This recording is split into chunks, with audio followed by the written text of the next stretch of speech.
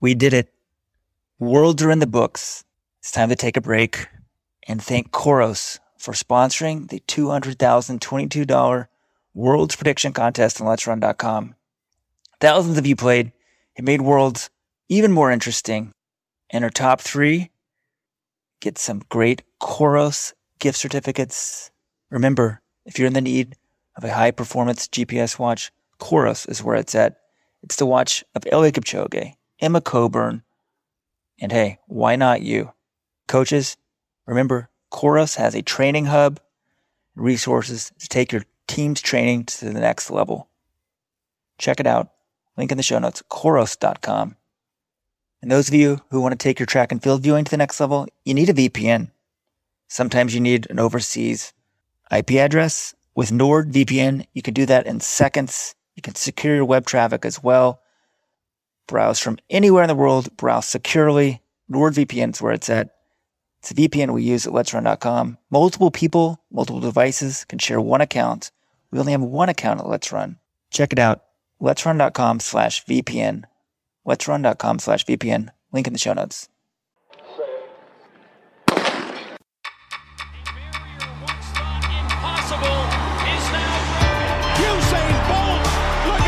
Europeans say that he hasn't really been in a war yet, but this boy's got utter belief in himself. And somehow she's found the acceleration. Look at now! Welcome to Track Talk, the world's best track and field podcast. Since we last talked, the women's hurdles have been broken by Toby Amundsen and Sydney McLaughlin, who have absolutely destroyed the world records. The 100 hurdles and 400 hurdles, Gudolf Sagai and Jakob Ingebrigtsen, the world's second best 1500 meters, have walked away with the 5,000 meter titles. Ah Thing Mo is golden, and Emmanuel Carrera once again. All of that and more on today's podcast. We'd love to hear from you. What did you think of Worlds? Pick up the phone, leave us a voicemail, 844 Let's Run, 844-538-7786. On today's show, we will have a voicemail from the fake Josh Kerr. We also will have Devin Allen's agent, Paul Doyle, on at the end of the show to talk about the controversy, what's happened since then, what is next for Devin Allen. So be sure to listen to that at the end of the show. But right now, myself, Robert Johnson, as well as my genetic equal and identical twin brother, Weldon Johnson, will be giving you the takeaways from Worlds. We're not going to go event by event. We've been doing that on the daily podcast for the Supporters Club members. We're going to give you our biggest winners, our biggest losers, stuff like that. Weldon, good to see you. Good to be here, Robert. Good to be here. And thanks to everyone who signed up Supporters Club. We had really fun doing the daily podcast. It was great. Tons of you guys signed up during Worlds. Thank you. But Robert, you're burying the lead. Where's Jonathan Gault? When an employee goes AWOL and after just a few days after he's gone viral on Jamaican media, I'm not sure if I should bring that up. I don't know if the mental stress of being one of the few remaining legitimate journalists in track and field got to him. I don't see him here. Where is he, Weldon? Last I saw him, we were at the Wild Duck together. He was invited to a late night party after that, an Oregon track club that's apparently still in existence. Late night party. He turned it down. He said, no, I got to go finish some recaps. So we go back to the Airbnb, 1:30. I worked straight to 3:30 and went to the airport. I thought John went to bed, but haven't seen him since. Well, these young guys, they can burn it on both ends. Weldon, were you not invited to the party? Like, is it a party for like only people that are younger? I don't think I got the invite to this party, but Wild Duck was happening. I insisted on going. John wanted to work straight through. I said, John, we have to go to the Wild Duck once at Worlds. It's the final night. It's not going to be like USA. So there'll be a lot of people there. And there were tons of athletes. Am I allowed to reveal the names? I don't know. We once did an article in Let's Run the party scene in Eugene, but that's when I was young and still an athlete. But everything was, Cooper Tier was at one corner of the bar. Famboa was there. Abby Steiner. Jenna Prandini. But the guy who stole the show for me, and probably my favorite breakthrough performer at Worlds, for sure the guy who did the best at Worlds and didn't get a medal, Luis Grijalva. Robert, still wearing his Guatemalan jersey at the bar at 1:30 a.m. I mean, props off to him. What a race. 4th place in the 5,000 meters for him. And I'll link to his interview on YouTube. It's great. I just love this guy's personality, his outlook in life. It's a great story. You know, he's a dreamer, trying to get it so he can actually leave America without getting special permission from the State Department. But just, even though he's not an American citizen yet, it's the American dream, what he represents. And he does it for Guatemala, which America is the land of immigrants. It's a great, great story. But Jonathan, in theory, is driving back across America, 2 weeks vacation. He might be at Yellowstone or one of those things. Robert, I mean, I thought he might call in, leave a voicemail or something. Should I check the Let's Run credit card to see like he's actually buying gas? Or is that like an invasion of privacy? Well, just to make sure he's safe. We're kind of like his mini parents. You know, we're at the age when parents sort of are most worried. Like his parents are past that age now. Once the kids get out of college, they stop worrying. But we're kind of the natural age. I don't want to reveal my age. I'm over 39. Let's put it that way. But this is kind of the age when parents worry about stuff. We worried about you, Jonathan. But I'm glad Grijalva was wearing his jersey. I don't think he's quite recognizable yet, like with the public at large. So that might have been a smart call. Like, hey, I'm the guy that got 4th in the world. I still don't know how that's possible. That a guy who's basically runs his PB, he was like within 1 second of his PB on a warm, sunny day. That was a tactical race when they were on like 13:25 pace with okay to go. Runs his PB and goes from 9th to 4th in the last 200. And it just makes me think, isn't this a huge missed opportunity for Grant Fisher? Like, if Grijalva is within a quarter second of a medal, how in the hell does Grant Fisher not have a medal? But look, we don't want to go event by event. So what I thought about doing, Weldon, was I've got my 3 biggest winners here from Worlds, got my 3 biggest losers. See where that gets us. Then we've got, I'm sure, the Josh Kerr audio, Paul Doyle audio. That should take us pretty far. But are you ready? The biggest winner for me at the 2022 World Athletics Championships.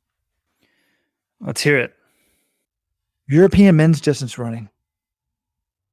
They had an amazing meet. You realize that a European-born man had not won a 1,500 or 5,000 at Worlds since the very first Worlds, 1983, when Steve Cram and Eamon Coghlan won the 15 and the 5. I think there were 16 Worlds since then, so that's 0 for 32, if I'm doing my counting correctly. At these Worlds, there was 2. Jake Whiteman and a huge upset. And then Jakob Ingebrigtsen in the men's 5,000. Both win the gold. And now that Jakob's won this 5,000, I'm just wondering, how is he ever going to lose a 5,000 at a championship? It's a good question. Should I play the audio again? We don't want to repeat what we did for the Supporters Club because we did daily podcasts. So this is tough. You got to join the Supporters Club today, people. Do you want to save 20% running shoes? If you just say yes to that, join the Supporters Club. Let'sRun.com/subscribe. But also you get a second podcast every week. And usually when we just do one extra podcast a week, that sort of previews the weekend action. We don't have to worry about repeating too much stuff. But we just did 11 straight days of podcasts. And now I don't want to repeat stuff. But maybe we should repeat this clip, Robert, because it was so good. I was shocked when we said this. But I asked Jakob, I'm like, hey, man, you got beat in the 1,500. You easily won this 5K. Are you more of a 5K runner than a 15 runner? And there was no question in his answer. I wanted to go up front and just run fast from there, because then I know nobody else is going to beat me. You made it look easy. Are you surprised that no one was with you? No. I think that's what I'm trying to achieve here. That there's no surprise. Are you a better 5K runner now than 15? I've always been a better 5K runner, but that's mostly because of my training. I do a lot of mileage, so of course I'm gonna be. My strength is running strength. That's what I'm working on. So It takes more for me to go down to the 1500, because then it takes, of course, you need to train a little bit more specific at that pace. Okay, it's pretty interesting, like, to hear him say that, because so many runners want to stay in the 15, and then not admit they're 5K guys. He's admitting he's a 5K guy. You should have asked him, though, which one does he prefer? And he acknowledges, I'm better at the 5,000. And I've always heard about his unreal lactate threshold values, and they compared him to his brothers. It's way higher. So I always thought, is this guy a half marathon guy? Whatever. But now that he's won this again, it's like, how is he going to lose it? It became very clear to me. Like, the more I thought about pacing and drafting, how hard it is to lead and all this stuff, and I was very worried that he would lose the 1500, and he did. Because you've got to be way better than everybody to run from the front like he tried to do. He should have never tried to take that lead earlier. When he was going fast, if they're leading, let them lead, and then take it over late. But it's the opposite. In 5,000, he's got the most speed, and he can run 12:40 something. So then it's hard for anyone to beat him in that event. And you've heard about these unreal lactate threshold values that he has. Like, I've always wondered, is he a 10K, half marathon guy? And I'm just so excited. He says, I want to run it all. Like, I really wonder if he would have won that 10,000 if he was in it, the more I think about it. You know, and we talk about Kipchoge being the GOAT and running all the majors. Well, how about this guy winning a medal in everything? 15, 5, 10, and steeple. That would be unreal. Got a long way to go, Jakob, if you want to do it. But again, if you need a coach, I can set you up. I'll let you do it. I had a kid run the 800 and the 3,000 Live League Championships. I will let you do the steeple and the 10 if you want to. The other big thing, you love to toot your own horn. I thought you were going to say Let'sRun.com was a big winner, because it also came out that Jakob has listened to podcasts before. So he seemed to like us. And maybe the end of coaching is easy for you, Robert. And I don't know if I think we played it in the Supporters Club podcast. I will link to the YouTube interview with Jakob, because I essentially asked him, he's like, I want to do it all. We're like, 10K. And he's like, if the 10K was tomorrow, I would run it. And I said, steeple. He's like, if the steeple was the day after, I would run it. Let's get this stuff going at some championship, or they somehow need to make stuff like that possible. But I just loved his attitude. You know, these young superstars, they got to keep challenging themselves. Like Sydney McLaughlin's looking for, like, what's next for her. Jakob, I mean, there was this big worry that he would get, bored and retire early. He seems very motivated. And I think also losing the team, I'm sure he didn't want to do it, but it's probably good for his career. It's good for the rest of us. It keeps him motivated. I agree. And I just love some of his quotes. Like, I have a Google Doc here, my secret Google Doc page about just some of the quotes I've read from him, like in the last few weeks, whether it's the New York Times, whether it's whatever. I mean, like, one of these quotes was, I didn't want anyone to doubt who was the best runner tonight. And if you can make a race boring, that's a good achievement.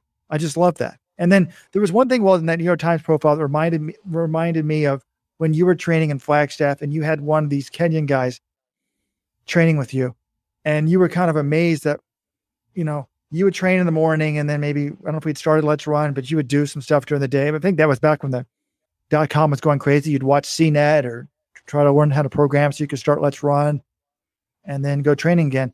And I remember you telling me that your Kenyan buddy did absolutely nothing in the middle of the day, just slept and just basically stared off into space, right? And Jakob, in this New York Times profile, said the same thing. He says, I'm always waiting for something and always training for something. My life is basically a waiting game. If people manage to study at training camp while they also are doing 2 sessions a day, they're not training as they should be. You have to sleep and then be doing something brain dead to keep yourself prepared for the next session. And then his brother said, I don't think brain dead is the right word, Jakob, but that just reminded me of your experience in Flagstaff from 23 years ago. Yeah, I mean, I was a hack runner, but, well, speaking of New York Times, they last week called me one of America's best distance runners, which is a complete joke, but I'll take it. But yeah, I found running to be at that level mentally draining, almost as much as physical.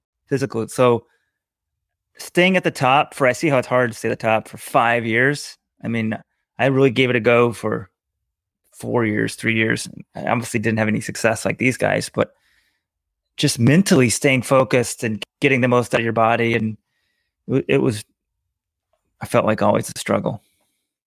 Okay, before we move on to other things. I want to say one thing about related to the 5,000 and, Jakob being a big winner at Worlds. And it's my message board post of the week. It's from Thoughts Leader.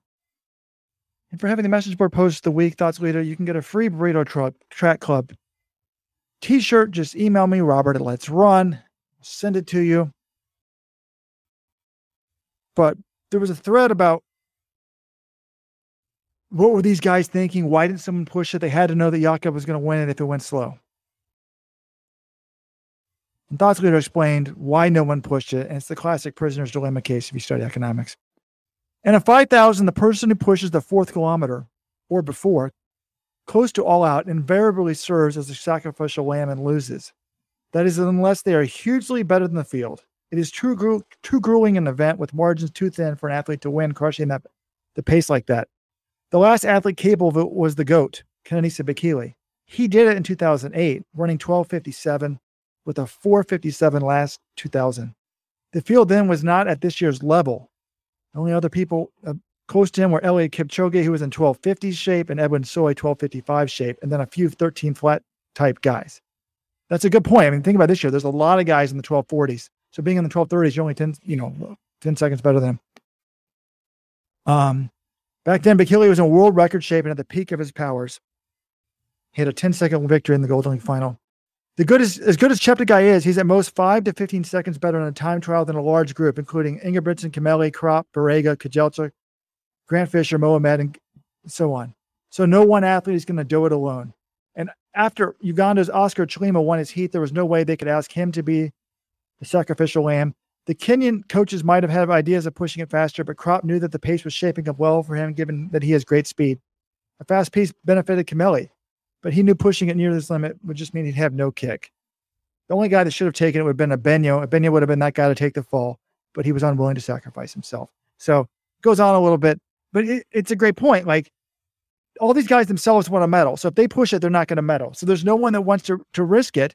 And as it is, the Kenyans, even if one Kenyan does sacrifice himself, let's say they think Abenyo push it, well, guess what? That's probably helping Joshua Cheptegei just as much as anybody else. So maybe Cheptegei wins, and then the best you're going to do is get second. Well, guess what? They got second anyways. So they kind of, if we knew that Ingebrigtsen was going to handle the heat, well, yes, they handed him the gold, but it's a tough call. And this is why I think he's almost unbeatable in these championship 5,000s moving forward. Well, after Tokyo, everyone speculated he wouldn't lose a 1,500 again, and he's lost a couple big ones since then.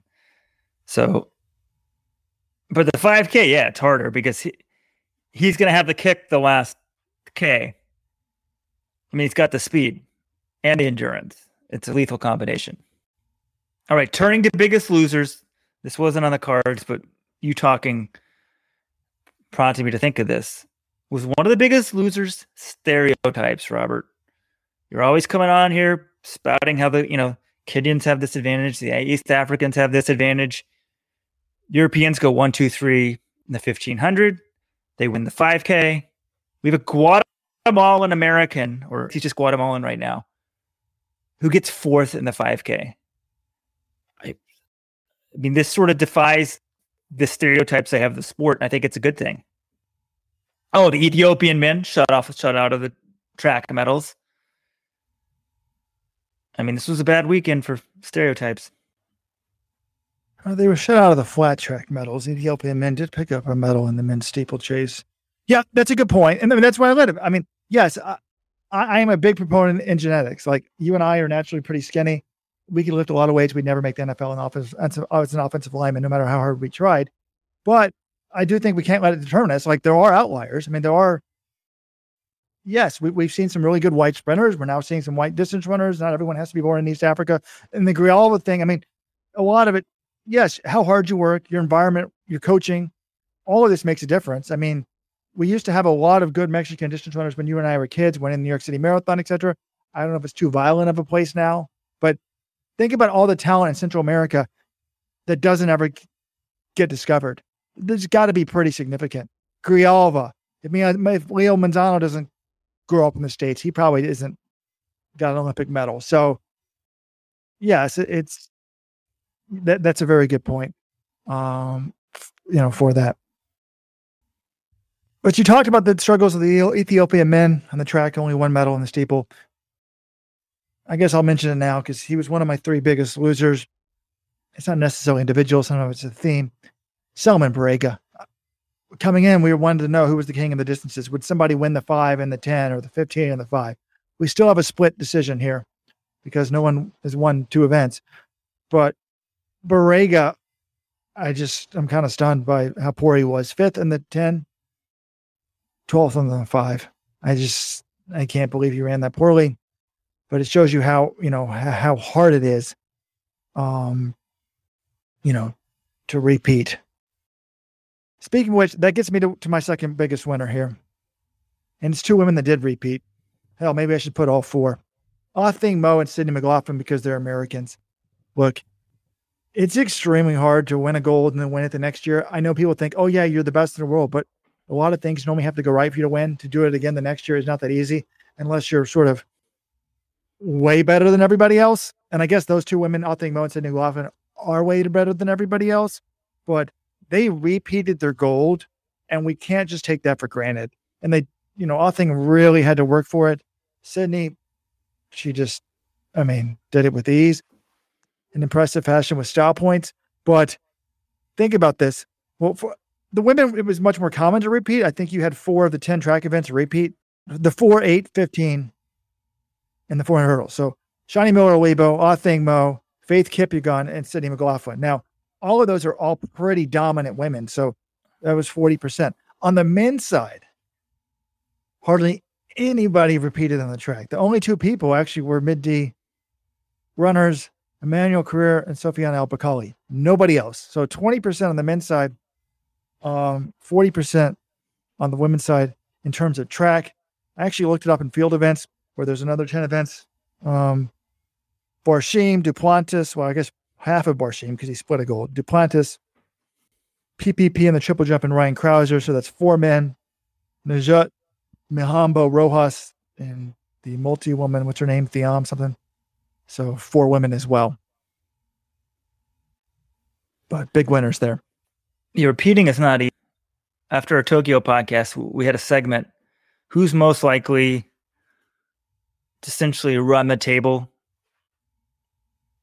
through the Paris Olympics, or maybe even the Worlds after that, because we have World Championship or Olympics every year through 2025.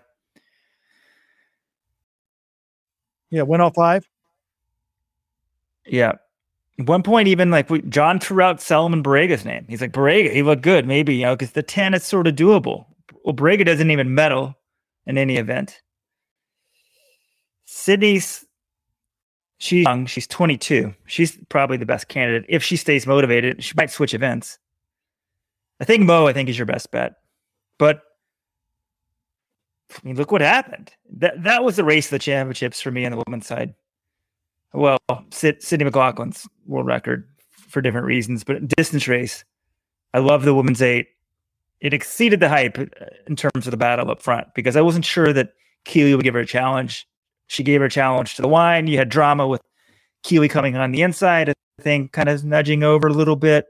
It was great. But yeah, does she keep doing that? She almost got beat, in year 2, barely won. And we think she's almost invincible, which is crazy. It just shows how hard it is.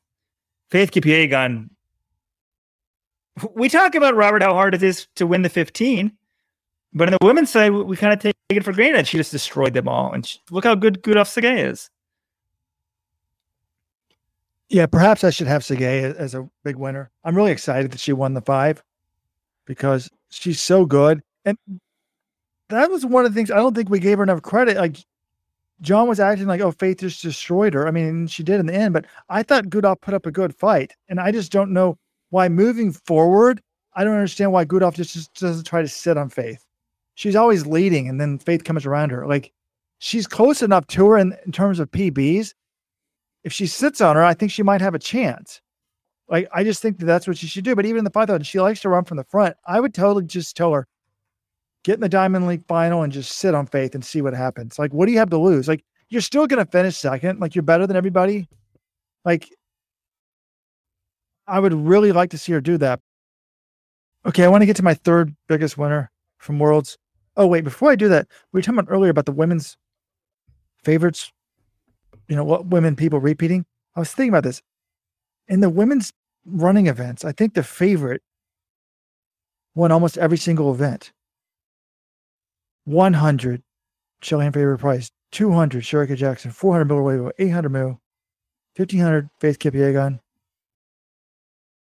I'm not sure who the betting favorite was in the 5,000. I assume it was Gaudet. She didn't win. 10,000, Gaudet won. I think it was every event except for the 100 hurdles and women's 5,000. It went totally according to chalk. Anyways, my third biggest winner for the meet was the U.S. men's sprinters. And these narratives of, what's wrong with the coaching and this and that. I mean, last year at the Olympics, the U.S. men won 0 gold medals.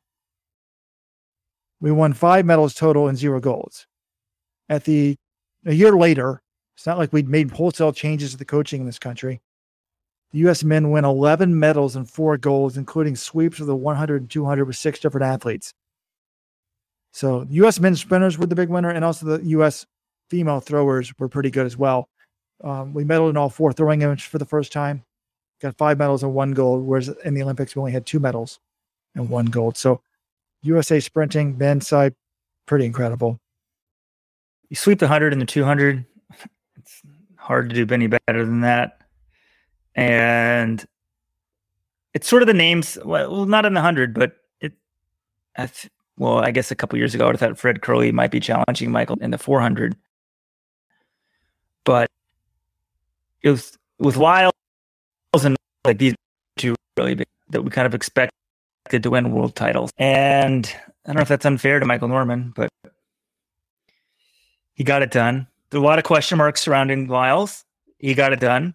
Really got it done. Because I'd almost forgotten about Michael Johnson's record. 1932 had been there so long, and it's sort of an era where I think 1905 is really fast. So to go 1931 was pretty amazing. But he can't rest around, right? This who knows? He could win everything, or that could be his final world title, right? That's how good Erriyon Knighton is. I mean, we're set up so well in that event. Let's see, we're L is 2028. We're 6. Lyles will be 28 years old. I think that's right. No, Lyles is older now. I think he just turned 25. Yeah, Noah Lyles, will be 31. So LA 2028, he's probably past his prime. But Erriyon Knighton will be 26. So it's going to be great. Speaking of Erriyon Knighton, get a lot of publicity for being the youngest medalist ever. I think at Worlds 17 what is he, 18? Wait, what? Yeah, why did I say he was 20? What am I think Mo and Keeley are 20. Still recovering from the lack of sleep on Sunday night. But the great John Kellogg has pointed out that, yes, Erriyon Knighton today is 18 years, 179 days old. Back in 1976, Erriyon Knighton still is the youngest to win a world medal, and he did it in the 200, but Dwayne Evans was 17 when he won an Olympic medal in 1976 in the men's 200 bronze medal. So John Kellogg just wants that out there, thinks that Dwayne, who's now 63, is getting the short shaft. Okay, this is crazy, though, this Knighton thing. Hold on. At the LA Olympics, Erriyon Knighton will be younger, Robert, than Noah Lyles is right now.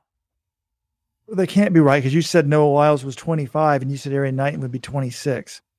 I was wrong. Knighton's 18. I was going off this flawed math that Knighton is 20 years old. He's 18 years old.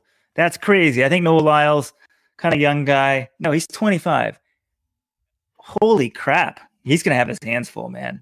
Knighton, it's going to be just what an event. I hope they can just keep going at it. Well, that's assuming that Knighton continues to get better. He looks young. I feel like he is going to continue to get better. Some people mature early. But, the Jakob Ingebrigtsen's the child prodigy who keeps getting better and better isn't always the case. Sometimes they're Mary Canes. But I do think Knighton's going to be that way. This is why I think Noah Lyles will be a footnote in history. I don't think he'll ever win an Olympic gold, sadly. And I think Aaron Knighton's going to win a lot of them. But temporarily, it was good, to see Noah doing so well. So those are my big winners. My big losers, I've already said Barega and the Ethiopian men. How about the second one here? All of the U.S. 800 runners not named Athang Mo. I mean, if we told you before the meet that none of the U.S. men would get out of the first round. Now, Isaiah Koech got screwed, in my opinion. He runs a lifetime best, so maybe it's not fair to include him in this thing because who knows? I mean, I said Isaiah Koech. Isn't Jonah? What's his first name? Jonah Koech? Yes. We need John here, obviously, to fact check everything. But nobody would have believed me that nobody could get out of the first round. I mean, yes, the semifinal, getting into the final is pretty hard, but then that would have been impossible to believe. And then what if I told you before the race that the U.S., okay, I think Mo is going to win. That wouldn't have been a shocker. But I'm going to tell you that Raven Rogers and Ajay Wilson go 6 and 8 in the final. People would have said, no way. That was huge. I don't know, extremely disappointed for both of them. And Ajay Wilson has really she's not brought it. I mean, I know she won the World Indoors, and last year she was off her game, but she's been off her game. 2019, huge favorite at Worlds, right? Doesn't bring it here. So I just think it was a huge missed opportunity for her. She was looking so good at USA's. And really no explanation here for what happened. Ajay was the one athlete, Robert, who didn't come through the mix zone. And officially the only way of avoiding the mix zone is an injury. So I'm kind of hoping, I don't want anyone to be injured, but that would be a better explanation. But it's actually just double checking her Instagram, make sure we had no updates. I see nothing of an injury. Could double check, but yeah, it was very disappointing. I mean, as a whole, Robert, I wouldn't say U.S. distance running was a major disappointment, but the U.S. distance runners as a whole, it's a disappointing meet, right? Or maybe we had low expectations, but I would have said the over-under for medals coming in with 1.5. We underperformed that. Or maybe 2.5. That was disappointing. I think Mo brought it. I thought Grant Fisher ran pretty well in both his races. I mean, tripping on the rail with 100 to go they'll be wondering about that one forever. But Evan Jager making the final was good. Sinclair Johnson, at least, she made the final, wasn't really a factor, but the steeplechase woman, disappointing.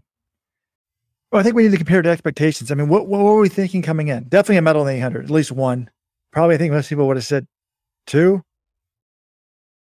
1.5 for certain in that event for the women's 800. I don't think I was expecting a medal on the men's side. 1500, I thought Sinclair maybe could get a medal. I would have given her like a 25-50% chance. Steeplechase, I wasn't very confident, but maybe you could say 25% chance for the women. But I certainly wasn't expecting anything in the 5 or the 10. I mean, I thought Fisher had a chance. The women's 5 and 10, no. So maybe another 25. So yeah, I think 2 would have been, if we gotten 2 would have been okay. We only get 1, but yeah, man, we'll never know what would have happened with Grant Fisher. The fact that he lost his balance and then just did nothing makes me think he was tired, but coming off that turn before he lost his balance and hit the rail, I'm like, he's meddling. He just rode that rail perfectly. He's way better than Luis Grijalva, but it does show you if you're trying to pick off people, maybe you can steal a medal by just running in the back because people were just not moving at the end of that race, except for Ingebrigtsen and Grijalva, really. So, all right. And then my third loser, and I didn't want to lead with this because I don't want to be too negative. I thought the meet was a big success. Amazing competition. It looked pretty good on TV. But being there in the first half when the crowds weren't great, that was disappointing to me. There's no way to spin this. And I think you've written this in the doc. It says wins above replacement. Yeah, it was a good crowd, but it's a tiny crowd. What were we expecting? When you call someone to the major leagues, there's a bare minimum of acceptance. And, I never expected it to possibly be like USA's with 3,000 people. Well, I did wonder that, but I looked up I'm like, there's got to be 10, 15,000 people across the world that are going to show up in Eugene to watch this race. we used to get 20,000 for the Olympic trials. And I looked at the ticketing thing, so I knew that the thing was already pretty full. But it was still disappointing not to see sellouts. They said the last day was sold out, yet I can see the temporary stands not full. So I don't know what it is. Some people are speculating on the message board that ticket speculators bought a lot of the tickets because somebody was emailing us 2 weeks before Worlds like, I want to go the last weekend. Tickets are $1,000. So I don't know. Maybe they should have sold more tickets or had a general admission area. But to me, Tracktown USA takes a hit. Like, I meant to write this article after Pre. Can we just admit the idea of putting every meet in Eugene is a good idea? It's too hard to get to. It's too small of a town. Like, you cannot get a place to stay. You have to stay an hour out of town or stay at a smoke-filled room at a Motel 6 or get lucky and find something on Airbnb. Like, to me, Tracktown USA took a hit. We can say Hayward Magic is still there. The performances were amazing. Like, to me, the Hayward Magic is kind of a myth. Like, look, Eugene's got good weather. It's hot during the day and cools off at night. So you get a lot of world-class athletes. You can get some amazing performances. Let's call that Hayward Magic. The crowd's into it. People are pumped. That's fine. Hayward Magic is still here, but Tracktown USA, to me, was a loser to some degree at these championships. And I don't want to be negative because I was happy that we had them. I think it was good that we had them. I think that we had decent crowds. But if you told me, well, then 7 years ago when we got the Worlds, like they said, oh, the minimum seat has to be 35,000. I said, I don't care. Like, they'll build a 20,000 seat stadium and it'll be packed every night. I thought it would be like too much. And some on the message boards are saying, well, yeah, that's why people bought out the tickets and we're trying to scalp them. But I don't know if that's the excuse or not. Robert, it might explain some of the tickets, but yeah, the attendance was hugely disappointing. I mean, Sunday, I would say it was sold out. I mean, sure, there's a few empty seats, but that could be scalpers or people not showing up. Saturday was pretty close. Maybe you could argue Saturday and Sunday. The other days, no way. And they released ticketed spectators numbers. I can look those up, but they were going up Saturday and Sunday, so that doesn't support the theory that scalpers had all the other tickets the other days. And yeah, I just remember when we got the Worlds, the Brits were like, oh, it's going to be in Eugene, like middle of nowhere. And I'm like, I guarantee one thing, it's packed every single night. Packed. They get 20,000 for Olympic trials. You know, it's how many seats they can build. If it's 30,000, they'll fill it up. The stadium only held 15 and they couldn't fill it up. That's sort of the downside with the Worlds. Otherwise, I feel like the Worlds, yeah, they put on Tracktown USA. They know how to put on events. They put on a great event. Like, it's the World Championships. The event is going to run smoothly. I think Eugene does it better than everyone else. But even like Doha, like the trains run on time at Worlds. That's never going to be a concern. So I don't know what people expected. The attendance was disappointing. Hopefully we can build off that. I thought we might have more buzz in attendance. But when Worlds were all said and done, maybe we got more people to pay attention a little bit because it was in the United States. Team USA probably did better. Maybe that creates a little buzz. We got a beautiful stadium. That's going to be a legacy for Phil Knight. And Nike in Oregon, we have a wonderful place to host track meets for the next 50, 60 years. And we got more primetime viewing. We had better TV times for the United States, so a few more million people watched the Worlds than would have otherwise watched. So, I don't know. Is that worth it? It was worth doing. We needed to do one here. I don't know. Did the European TV numbers? There's downsides of everything, right? There's no free lunch. I'm an economist. I'm sure European TV's down because the meet was at a terrible time for European TV. So you got to think of those things as well. Well, and I do think that's one of the reasons why the crowd may have been big because, you know, Americans were choosing between USA's or Worlds. Some went to USA's because it was cheaper and easier to get to. Some saved up their money, went to Worlds. But Europeans, they've got to go to Commonwealths and they got the European champs. So if you're debating between which trip you're going to blow $5,000 on, you're not going to go to all three. So there's just a little bit too much. That may have also hurt too. But I think it's an amazing stadium, but I think it's too big. And I think they need to do something about the shade. Like the number one complaint to people was, I heard this before the meet from Oregonians, like it's either rainy here or really hot. And there's not shade on the backstage. There's no shade really. So it can be very, very hot, particularly when these meets are run that time of day, or it can be very, very rainy. So I think the stadium is a little bit too big permanently. I think you ought to spend another $50 million and I don't know how much it would cost to somehow put a cover on it or reduce the size of it moving forward, but he needs to put more shade for the people, because the people that were there by the 1500 meter start, a lot of them were moving to the other side just to go to standing room only or something because it was so hot. But you talked about what's the legacy going to be. To me, I got back and I picked up the Baltimore Sun to see how this thing was covered in the local paper. Now, the New York Times did a good job of covering it on site with some people, but this thing was barely in the Baltimore paper. So, I mean, our sports page isn't amazing, but like at the top, they'd have like a little, like 1-2 paragraphs at the top, like about what happened. I didn't see any articles on it except for on Thursday of Worlds, I saw an article, a front page article feature on Keira D'Amato. The marathon had already happened on Monday. It's because they have a content sharing thing with the Washington Post, and she's kind of close to Baltimore, but it's like, she probably lives an hour and a half south of here. But there was no like front page stories, world fastest men, 1, 2, 3 sweep. And I think that there was an AP article that's about Sydney McLaughlin's world record, like on the weekend. But, it's not like they're getting new eyeballs by, like, that's to me, like, one of the most disappointing things to me. And Jonathan Gault asked Max Siegel this, like, how are you promoting this to the, what's your specific strategy to promote this to kick off Worlds? Now, supposedly USATF and World Athletics are going to work together to have some meets to try to build buzz for 2028, but they should have done more media outreach. Like, USATF's PR department is not good. Like, the Times of London was trying to ask them questions and they're blowing them off.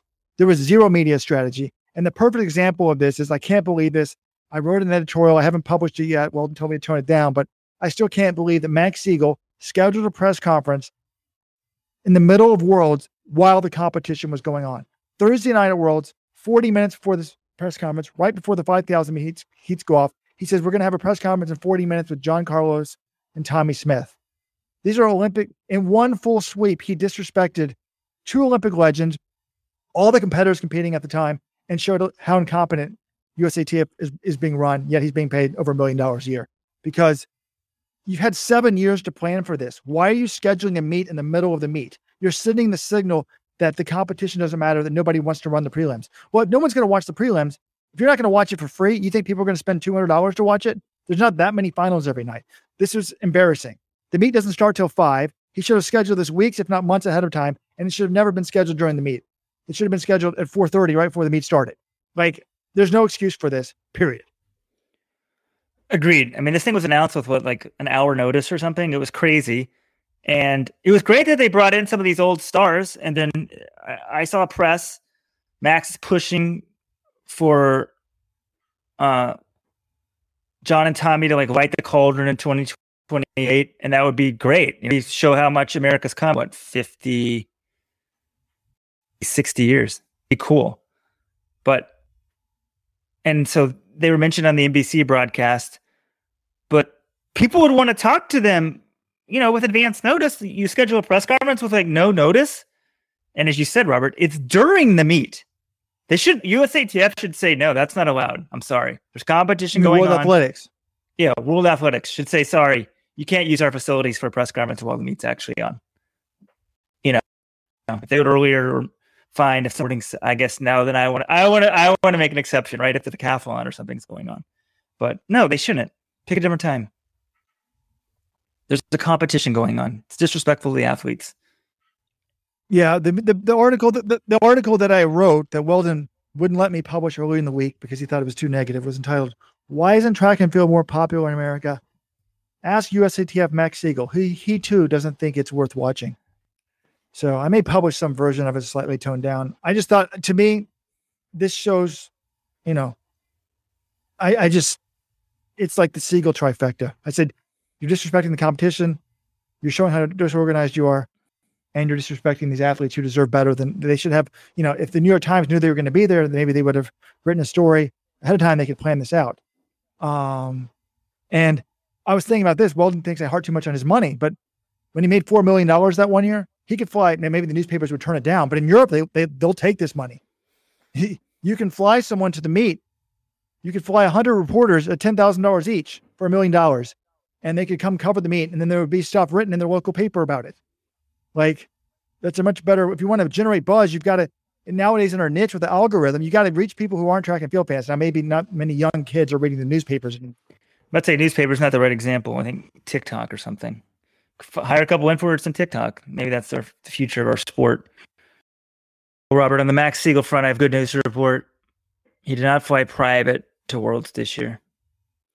But he was on the first plane out of Eugene after Worlds ended on Monday. Well, I guess he could have flown out Sunday night. He didn't do that. Max, Renee Washington, and yours truly were on the first plane out, 5:10 a.m. out of Eugene on Monday. And he was sitting in first class, correct? Oh, Robert, please. What do you expect him? He probably flies out of miles to get bumped. And give me a break. Who cares? I care. And I'm dead serious about this. I absolutely care. If this guy's making $4 million some years, more than, north of $1 million a year, a nonprofit should not be paying for him to fly first class. He needs to set a symbol, Weldon. They laid off 10 to 20% of their staff during COVID. If he wants to fly first class, he makes enough money that he can buy those seats himself. If he wants to, and flying private, please. His time is not that valuable. He should not be flying private. So, to me, and it's natural for the media to find things to complain about. And the European media complained about the dorms. You didn't see that much in the U.S. media about it. But, you had the Worley brothers saying this is disrespectful. If the head of World Athletics and the head of USATF is not willing to have the same accommodations and same travel as everybody else, then it shouldn't exist. The athletes fly to Portland and take a bus down. Why doesn't Siegel do that? Or if I was Seb Coe, I would just as a sign say, hey, it's not perfect. It's a college town. You're going to be in dorms, but I'm going to spend the first night in the dorm with you. Or something like that. Just to be a man of the people. But I also think it's wrong. You invite someone to your house. If someone came to my house and with air conditioning wasn't using, I would let them use my room with air conditioning. I think it's wrong that we invite the world to our home and then we give our athletes air-conditioned rooms and not everybody else. And that's the thing about the first class. If the athletes aren't flying first class, then guess what? Max Siegel shouldn't be flying first class either unless he's paying for it out of his own pocket. I understand the sentiment. It's about the 20th thing wrong with USATF, so. Okay, I think you and I both have childcare duties coming up soon. Do we have a voicemail from Josh Kerr? We'd like to hear what he did. He talked a big game, and then midway through Worlds, he was like the buzz. And I was thinking, I had picked Jake Whiteman to win this thing on my prediction contest, the Coros prediction contest. By the way, folks, we should have probably led with this at the beginning of the show. Thank you, Coros, for sponsoring it. But Weldon and I rocked it. I think I was 25th out of 1,700 people. We went 1-2 in the Ivy League group. But I remember when Josh was talking the big game, I'm like, what about Jake Whiteman? Why is anyone talking to him? What was he saying after this? He was just running efficiently, saving it for the big one. So has Josh called in? Well then. Oh, and the more Worlds went on, the more I started to think maybe the real Josh Kerr is the fake Josh Kerr because, we don't hear from him when he's actually got a big competition going. It was crazy. Josh was just running through the heats, looking so confident, and I didn't have a lot of expectations for him coming in. And then trying to see what the 1500 final was. Wow, he called the day after. We get a call from the fake Josh Kerr. Boys, fake Josh Kerr here. What an amazing race last night. Edinburgh Athletic Club's own Jake Whiteman, world champion. Couldn't be happier for Jake, and I couldn't be prouder to call myself his teammate. That's championship racing. That's how you do it, boys. There's some advice. All you high schoolers out there, you college kids, even you hobby joggers on the world famous message board that hate me and call me fat. I know you're chin up for your turkey trot at Thanksgiving so you can win it in 16 high. But there's the advice. Save your best performance for when it matters most. And that's what Jake Whiteman did. Know what I did? I finished 5th. But Jake Whiteman, he's your deserved world champion. Couldn't be happier for the guy, like I said. Anyway, boys, I'm off to Birmingham now. I got to run down Jake at the Commonwealth Games. Talk soon. Cheers. That was a good voicemail. He's giving credit to another runner. And I actually really like that. I noticed that, when the race ended, what did he do? He congratulated Jake Whiteman. You can't win them all. What a race for Whiteman to have his dad announcing, his dad and coach. Just unreal. And I'm glad that, I don't know. I think it's more interesting when people talk a big game. But if you're going to whether you're going to talk or not, you still need to be a class act. You can talk and be a class act. I think most people that don't talk aren't a class act, but Josh appears to be both. He's a unicorn. So be interesting to see what he does the rest of the year. Folks, it's not even August. That's what I'm excited about. The Commonwealth Games start tomorrow, apparently. And then I think we've got Diamond Leagues, though, between Commonwealths and Europeans. I didn't realize this. I mean, we got a new Diamond League in Poland next Saturday, August 6th. And then Monaco is a week from Wednesday, August 10th. So I really hope, are Kerr and these guys, Whiteman, anyone going to run Monaco? Bad news, Robert. There's no men's 1500 in Monaco this year. You're kidding. No. Women's 15. So I wonder if Kipyegon to try to get the world record. Then Sidney McLaughlin was announced. Hurdle. But I would much rather see her take on Shawnee Millard or Thing Mo at 400. I think Mo should probably beat that and have her run the hurdles again. But it's great. I mean, she hasn't run it. This is like the premier Diamond League since 2019. She doesn't race very often, so it's good to see her out there. 100%. People say, Jonathan was like, what else can she do? I'm like, she needs to run on the circuit. She's never really run on the circuit as a pro, has she? So New Balance is paying her a ton of money, and that's probably mainly to be an American star. But when she competes at the Worlds, guess what? She's wearing a Nike singlet on her damn chest, which is crazy to me that's allowed. I don't know how that's allowed. I read somewhere that it might be a violation of the Sherman Antitrust Act, but then I realized that was a lawsuit writing this article. But yeah, go to Monaco, get New Balance some publicity. So I'm so bummed. I look forward to the men's 1500 in Monaco every year, but women's 1500, hey, if I was Faith, is she too big for the Commonwealth? I don't like people blowing stuff up, but I'd love to see her take a crack at that world record. I'm really excited to see Good Guy get that gold medal. That's one of the big things for me. I would like to try to see her sit on Faith instead of push it all the time. But there's a lot more I want to see. So I'm trying to figure out how to watch these Commonwealths, how to watch the Europeans. But I hope that some of these people keep it going because I'm curious, is Ingebrigtsen still vulnerable in a tactical 1500? Is he unbeatable in a championship 5000? Will we get these questions answered? What was a fluke at Worlds? What wasn't? European 1500 should be great, assuming he runs it. No, he's running the 800. Whiteman's running the 8. Yeah, I was about to say, never mind. I take it back. Commonwealth. We got to talk about Commonwealth on the Friday 15, Robert. Yeah, it should be great. So join the Supporters Club now. We'll talk about the Commonwealths on Friday. But before then, we've got our Paul Doyle interview.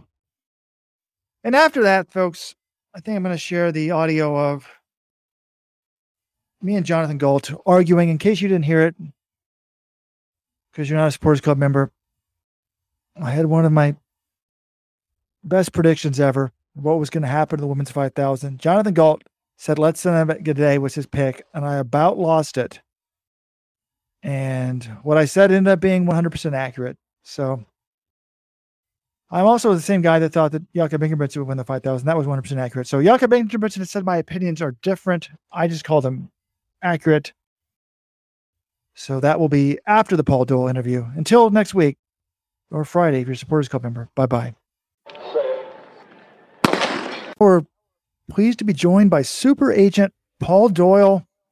Paul represents so many athletes, from Shelly-Ann Fraser-Price to Sandy Morris to Ryan Krauser. Who am I missing, Paul?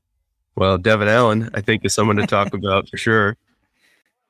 That's why we have you on the show, but we've known Paul for a long time. He's a great guy in the sport. His first athlete that he ever represented was a guy by the name of Peter Coughlin, who was Weldon's teammate at Yale. And anyways, Paul, thanks for joining us. Obviously, one of the big stories at Worlds was the Devin Allen DQ. And right after it happened, I bumped into you in the mix zone, and you were immediately said to me, that was not a disqualification. And you started saying, in World Indoors 20 years ago.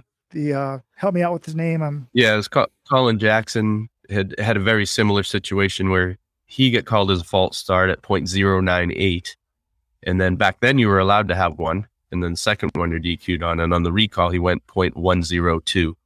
So 0.002 of a second. So almost the same as Devin, where he was 0.101 in the semi and 0.099 in the final. Yeah. And you told me that we didn't even know about Devin Allen being that good in the semifinal, which is crazy. Right. And then you also sort of said, anecdotally, I've just noticed these reaction times are 0.11, 0.12, when normally they're like 0.14, 0.15. People are all universally reacting to the gun. And since then, it's been pretty much total vindication for you. Everything you've said to me in that mix zone has been proven true. Statisticians have looked at it. It seems like every heat of every round of Worlds this year, they started faster than in past Worlds, which to me means something was up with the timing system. But the disqualification stands. At the time you were talking about having him get in a race, you said he was in the form of his life. He was going to win that race. So what's happened since then? Can you give us an update? Like, did World Athletics ever sort of talk to you about it, admit that they're concerned about it? Yeah, well, I raised it with World Athletics immediately after, and they were concerned. They went and they looked at it, and moving forward, they said they're very comfortable that the system is working right. Now, I don't know if it means they fixed it and now it's working right, or they evaluated it and it was working right. But to me, it's statistically impossible for things to have been happening that way and not have a calibration error. Like, there had to be a calibration error, that you don't go from averaging one fast reaction per championships to having 25, which is one of the most eye-opening stats there was. You know, each average one reaction time under 0.115 in all the previous championships, and then you had 25 in this championships. It's virtually impossible statistically for that to happen. So there had to be a calibration error. Seems like that to me, but and then some other, I forgot who published it recently. Devin Allen is one of the top 1% or top 5% starters consistently, right? I mean, he's known for that.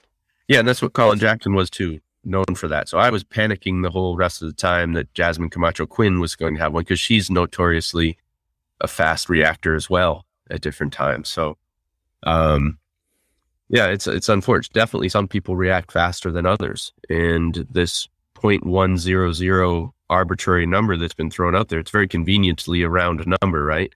And that's obvious why they chose it, but it's wrong.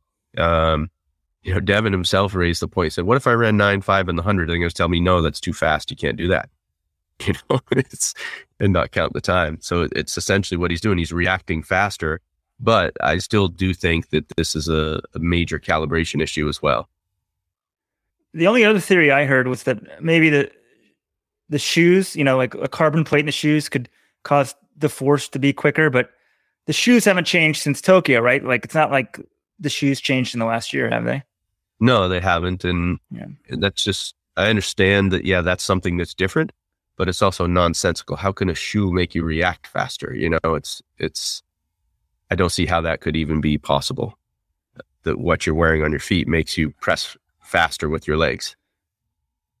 Yeah. One theory that was proposed to me was, well, these are American starters and it's in America. They don't normally DQ if it's 0.010.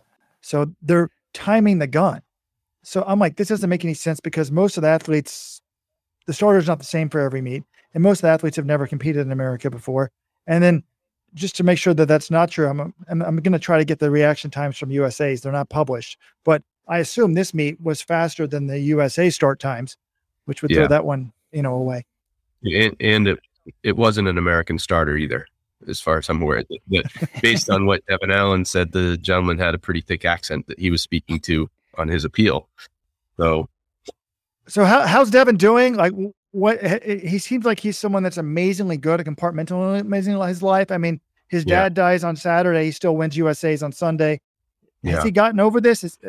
Are you and I the only ones still outraged, or is he still a little bit upset about this? No, he's very upset. Devin is really great at, I guess, hiding his true feelings when it's appropriate. But, he's the type of guy, I've known him for 7 years. I've never once seen him in a bad mood.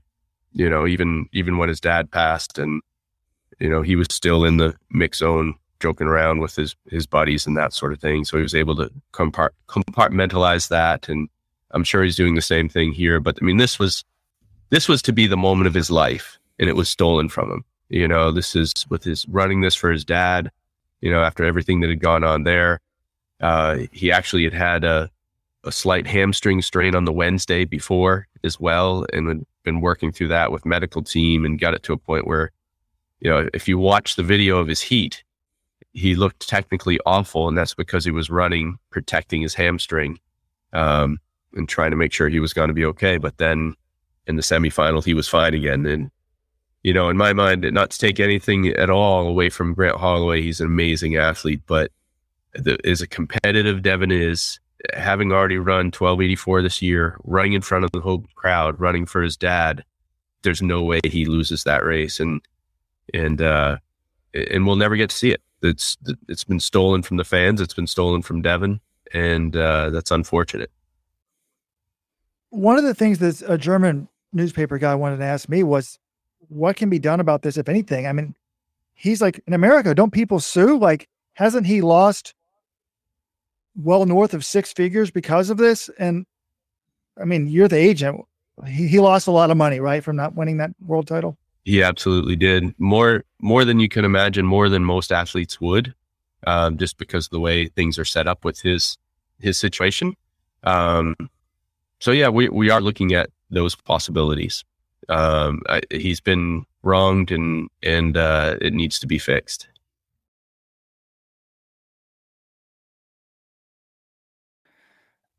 Yeah, it's unfortunate in so many levels, but I mean, yeah, if Devin can be compensated, that's great. But also, I want the truth to come out.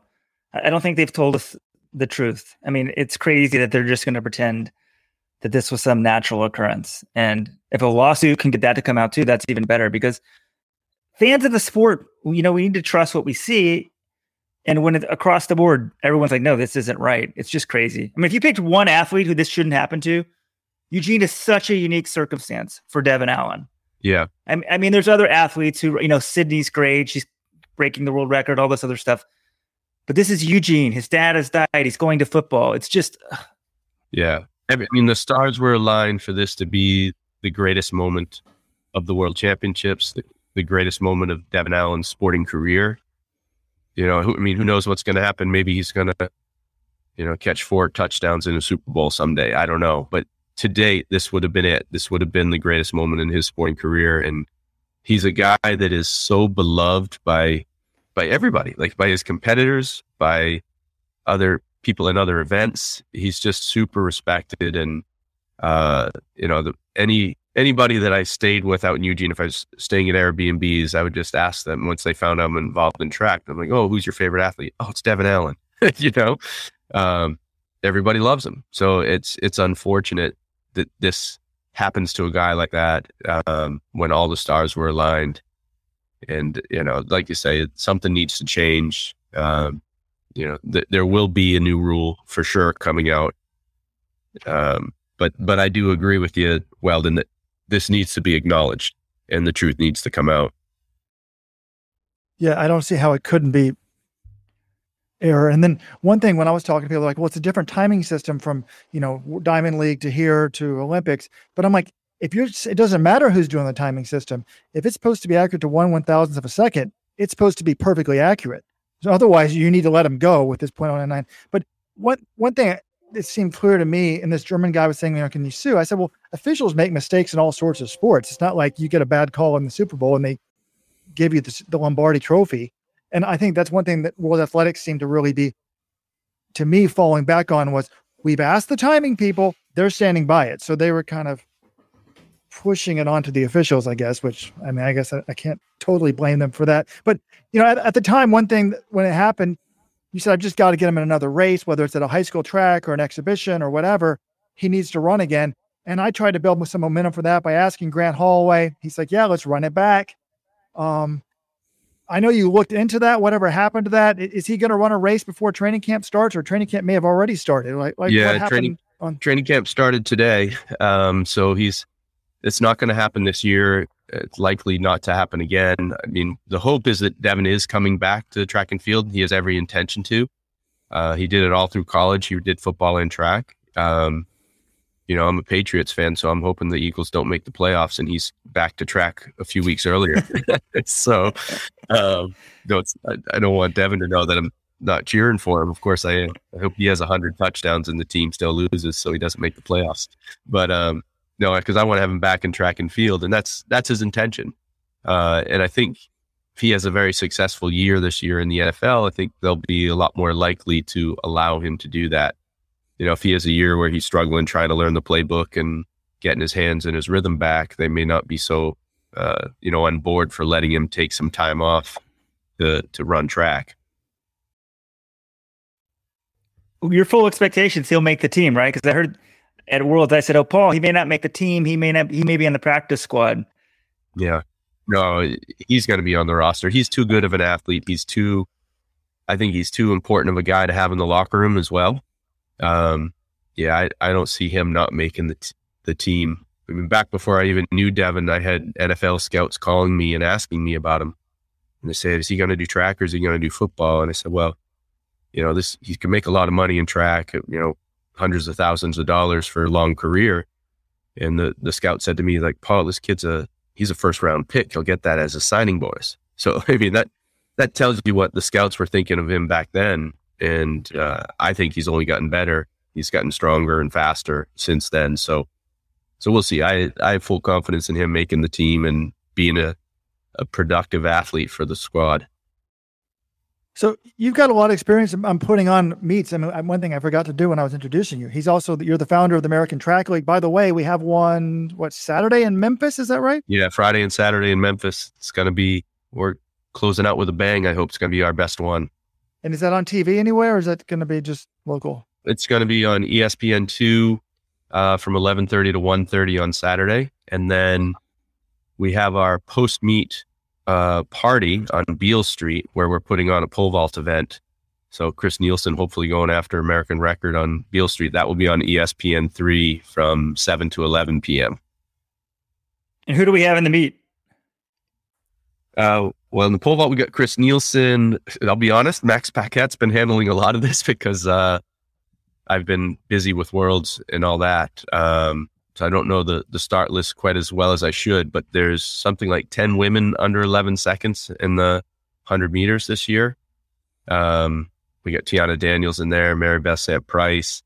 The women's hurdles is outstanding. Alicia Johnson getting redemption from her DNF at the Worlds. And going up against Tania Marshall and Tia Jones, the two that were just off the team. So pretty good redemption story there in the hurdles. Josette Norris is running the 1500. Heather McLean is dropping down to the 8, and I'm expecting big things from her based on some time trials we've seen recently. So, overall should be a really good meet. Well, cool. Glad you're doing that. Now, what about this Allen race? Was he not interested? Could you not get anyone, Eugene, to do it? Like, what did you try to do there? Well, we tried to get a rerun during the World Championships on the track. I know maybe I'm an idiot for thinking it was possible, but we really tried, and I feel like we got close, but in the end, we couldn't get the support behind it. I think a big issue if World Athletics was going to allow that to happen, and a big part of that would be them admitting they messed up, and admitting that there was a mistake. So we tried, and in the end, it just wasn't reasonable. All the athletes seemed to be on board. Grant was on board. Hansel Parchment, who had only had a cramp in his hamstring right before the race, was on board. Obviously, Devin was. Trey was down for it. So, yeah, I think it could have happened, but logistically, it would have taken almost a miracle to pull it off. Yeah, I thought it was cool. I mean, we were talking to Jonathan Gault. He's like, "It doesn't change the race." I said, "No, it doesn't change the race, but it's an event. It would raise all these guys' profiles." To me, it could have been the best thing for the sport since the Michael Johnson Donovan Bailey duel, which ended up flop. But this one could have been great. I agree 100%. I texted my family when the podcast started. I'm like, "Tell me anything you know about Worlds." And one of the things they wrote back is like, hey, some guy got controversial DQ'd. So then if they say, hey, we're giving him a second chance, it's at 8 p.m. on Saturday or whatever, people would have tuned into that. Like, oh yeah, the sport thinks so sort of like everything has to be by the rule book. I mean, that Michael Johnson, Donovan Bailey race, I still remember it. Everybody was watching that thing. Yeah, absolutely. I was a kid in college, I think. But I guess looking at the world as a whole, you know, I mean, the hope is that we can build off this and make track super popular in America. Yeah. I don't think we all woke up on Monday and that was the case, but what were your impressions of Worlds as a whole? Where do you think we go from here? I think it was solid. The beginning of the championships wasn't as good as the end. The crowds weren't filling up at the beginning as much as they did at the end. And maybe that's because they started dropping ticket prices and making sure people were coming. I'll be honest, I was walking through the warm-up area and I was walking by the ice tubs, and I saw a guy in a Kenya uniform getting out of the ice tubs, and in my brain I said, what's a Kenyan guy doing at US champs? And then I realized, oh no, this is world champs. You know, we're so used to being in Eugene for US champs or Olympic trials that was my instinct. And, you know, a few people from World Athletics were not too happy at the start as far as, you know, the crowd and the size of the stadium. And there's definitely some shortfalls compared to normal world championships. And the problem is if we had a bigger stadium, it would have been even more empty. That's an issue. But, overall, I think the championships were decent. And I think the athletes, as always, performed and did some incredible performances that win things over. You look past any negatives that you see based on the positives that the athletes did. And there's some talk from Max Siegel of some big domestic meets next year. Do you know anything about that? Is that sort of competition for your track league? I mean, it could be. This year there were quite a few with Bermuda and Mount Sac and all that, and I don't see there's any issue with us coexisting.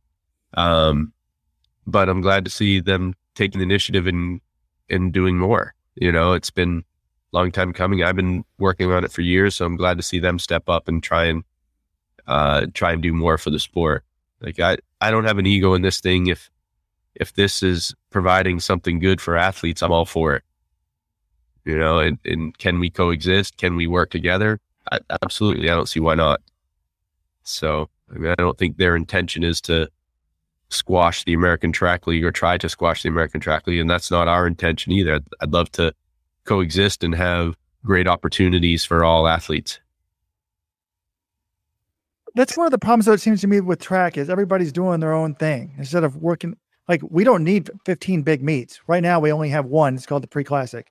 Why don't we go for 4 really good meets and be happy with that? But we can't even sell out Worlds for 10 days. So it seems weird to me that, I don't know. I hope in some ways you embarrassed them into getting these meets together because you were able to get these meets on ESPN and maybe they realize, hey, this random agent, I don't want to call you a random agent, but this one agent can do it with our resources. Shouldn't we be able to get a couple meets on ourselves? Yeah, absolutely. Absolutely. I mean, that's the whole idea that USA Track and Field's number one priority should be promoting the sport. And if American Track League is doing a good job promoting the sport, they should support it any way they can. You know, I think their knee-jerk reaction seems to be to compete and not lose control, but the reality is their goal should be just to promote the sport. And if we're doing it, they should support us and be behind it. Well, I guess 2 questions at the end. Did you have a favorite moment for Worlds? And the rest of the year, what should we be most excited about?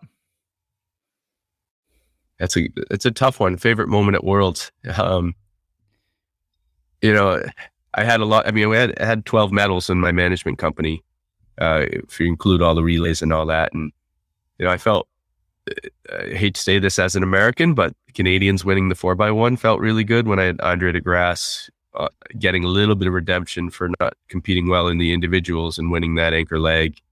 But crowds are coming through. I mean, I was at the point where, you know, I was sitting by the women's pole vault in Sandy Morris, who hadn't lost a meet all year, ended up getting the silver. And I know we shouldn't be upset with the silver, but she wanted a lot more. So that I had that. And then Devin Allen false started. And then Ryan Krauser was losing to Joe Kovacs going into the 5th round. And I thought, oh my gosh, this couldn't go worse for me. And then Ryan pulled it out, and then Shelley won the 100 right after that. So it was a big turnaround, a turning point for me. So I guess Krauser throwing, a typical performance for him, 22.94, and breaking the meet record was kind of a highlight as well. Yeah, when I realized you had all those athletes in one day, I thought, oh my God, that's worse than coaching. It could be. Very stressful. The coaches have it pretty tough when they've got athletes going in the call room at different times and whatnot. But yeah, that was a stressful night. All right. Well, Paul, thanks for joining us. Thanks for all you do for the sport. And we'll see you soon. All right. Thanks, guys. All right, everyone. Rojo's so insecure, he wants everyone to hear how great his picks were and how wrong Jonathan Gault was.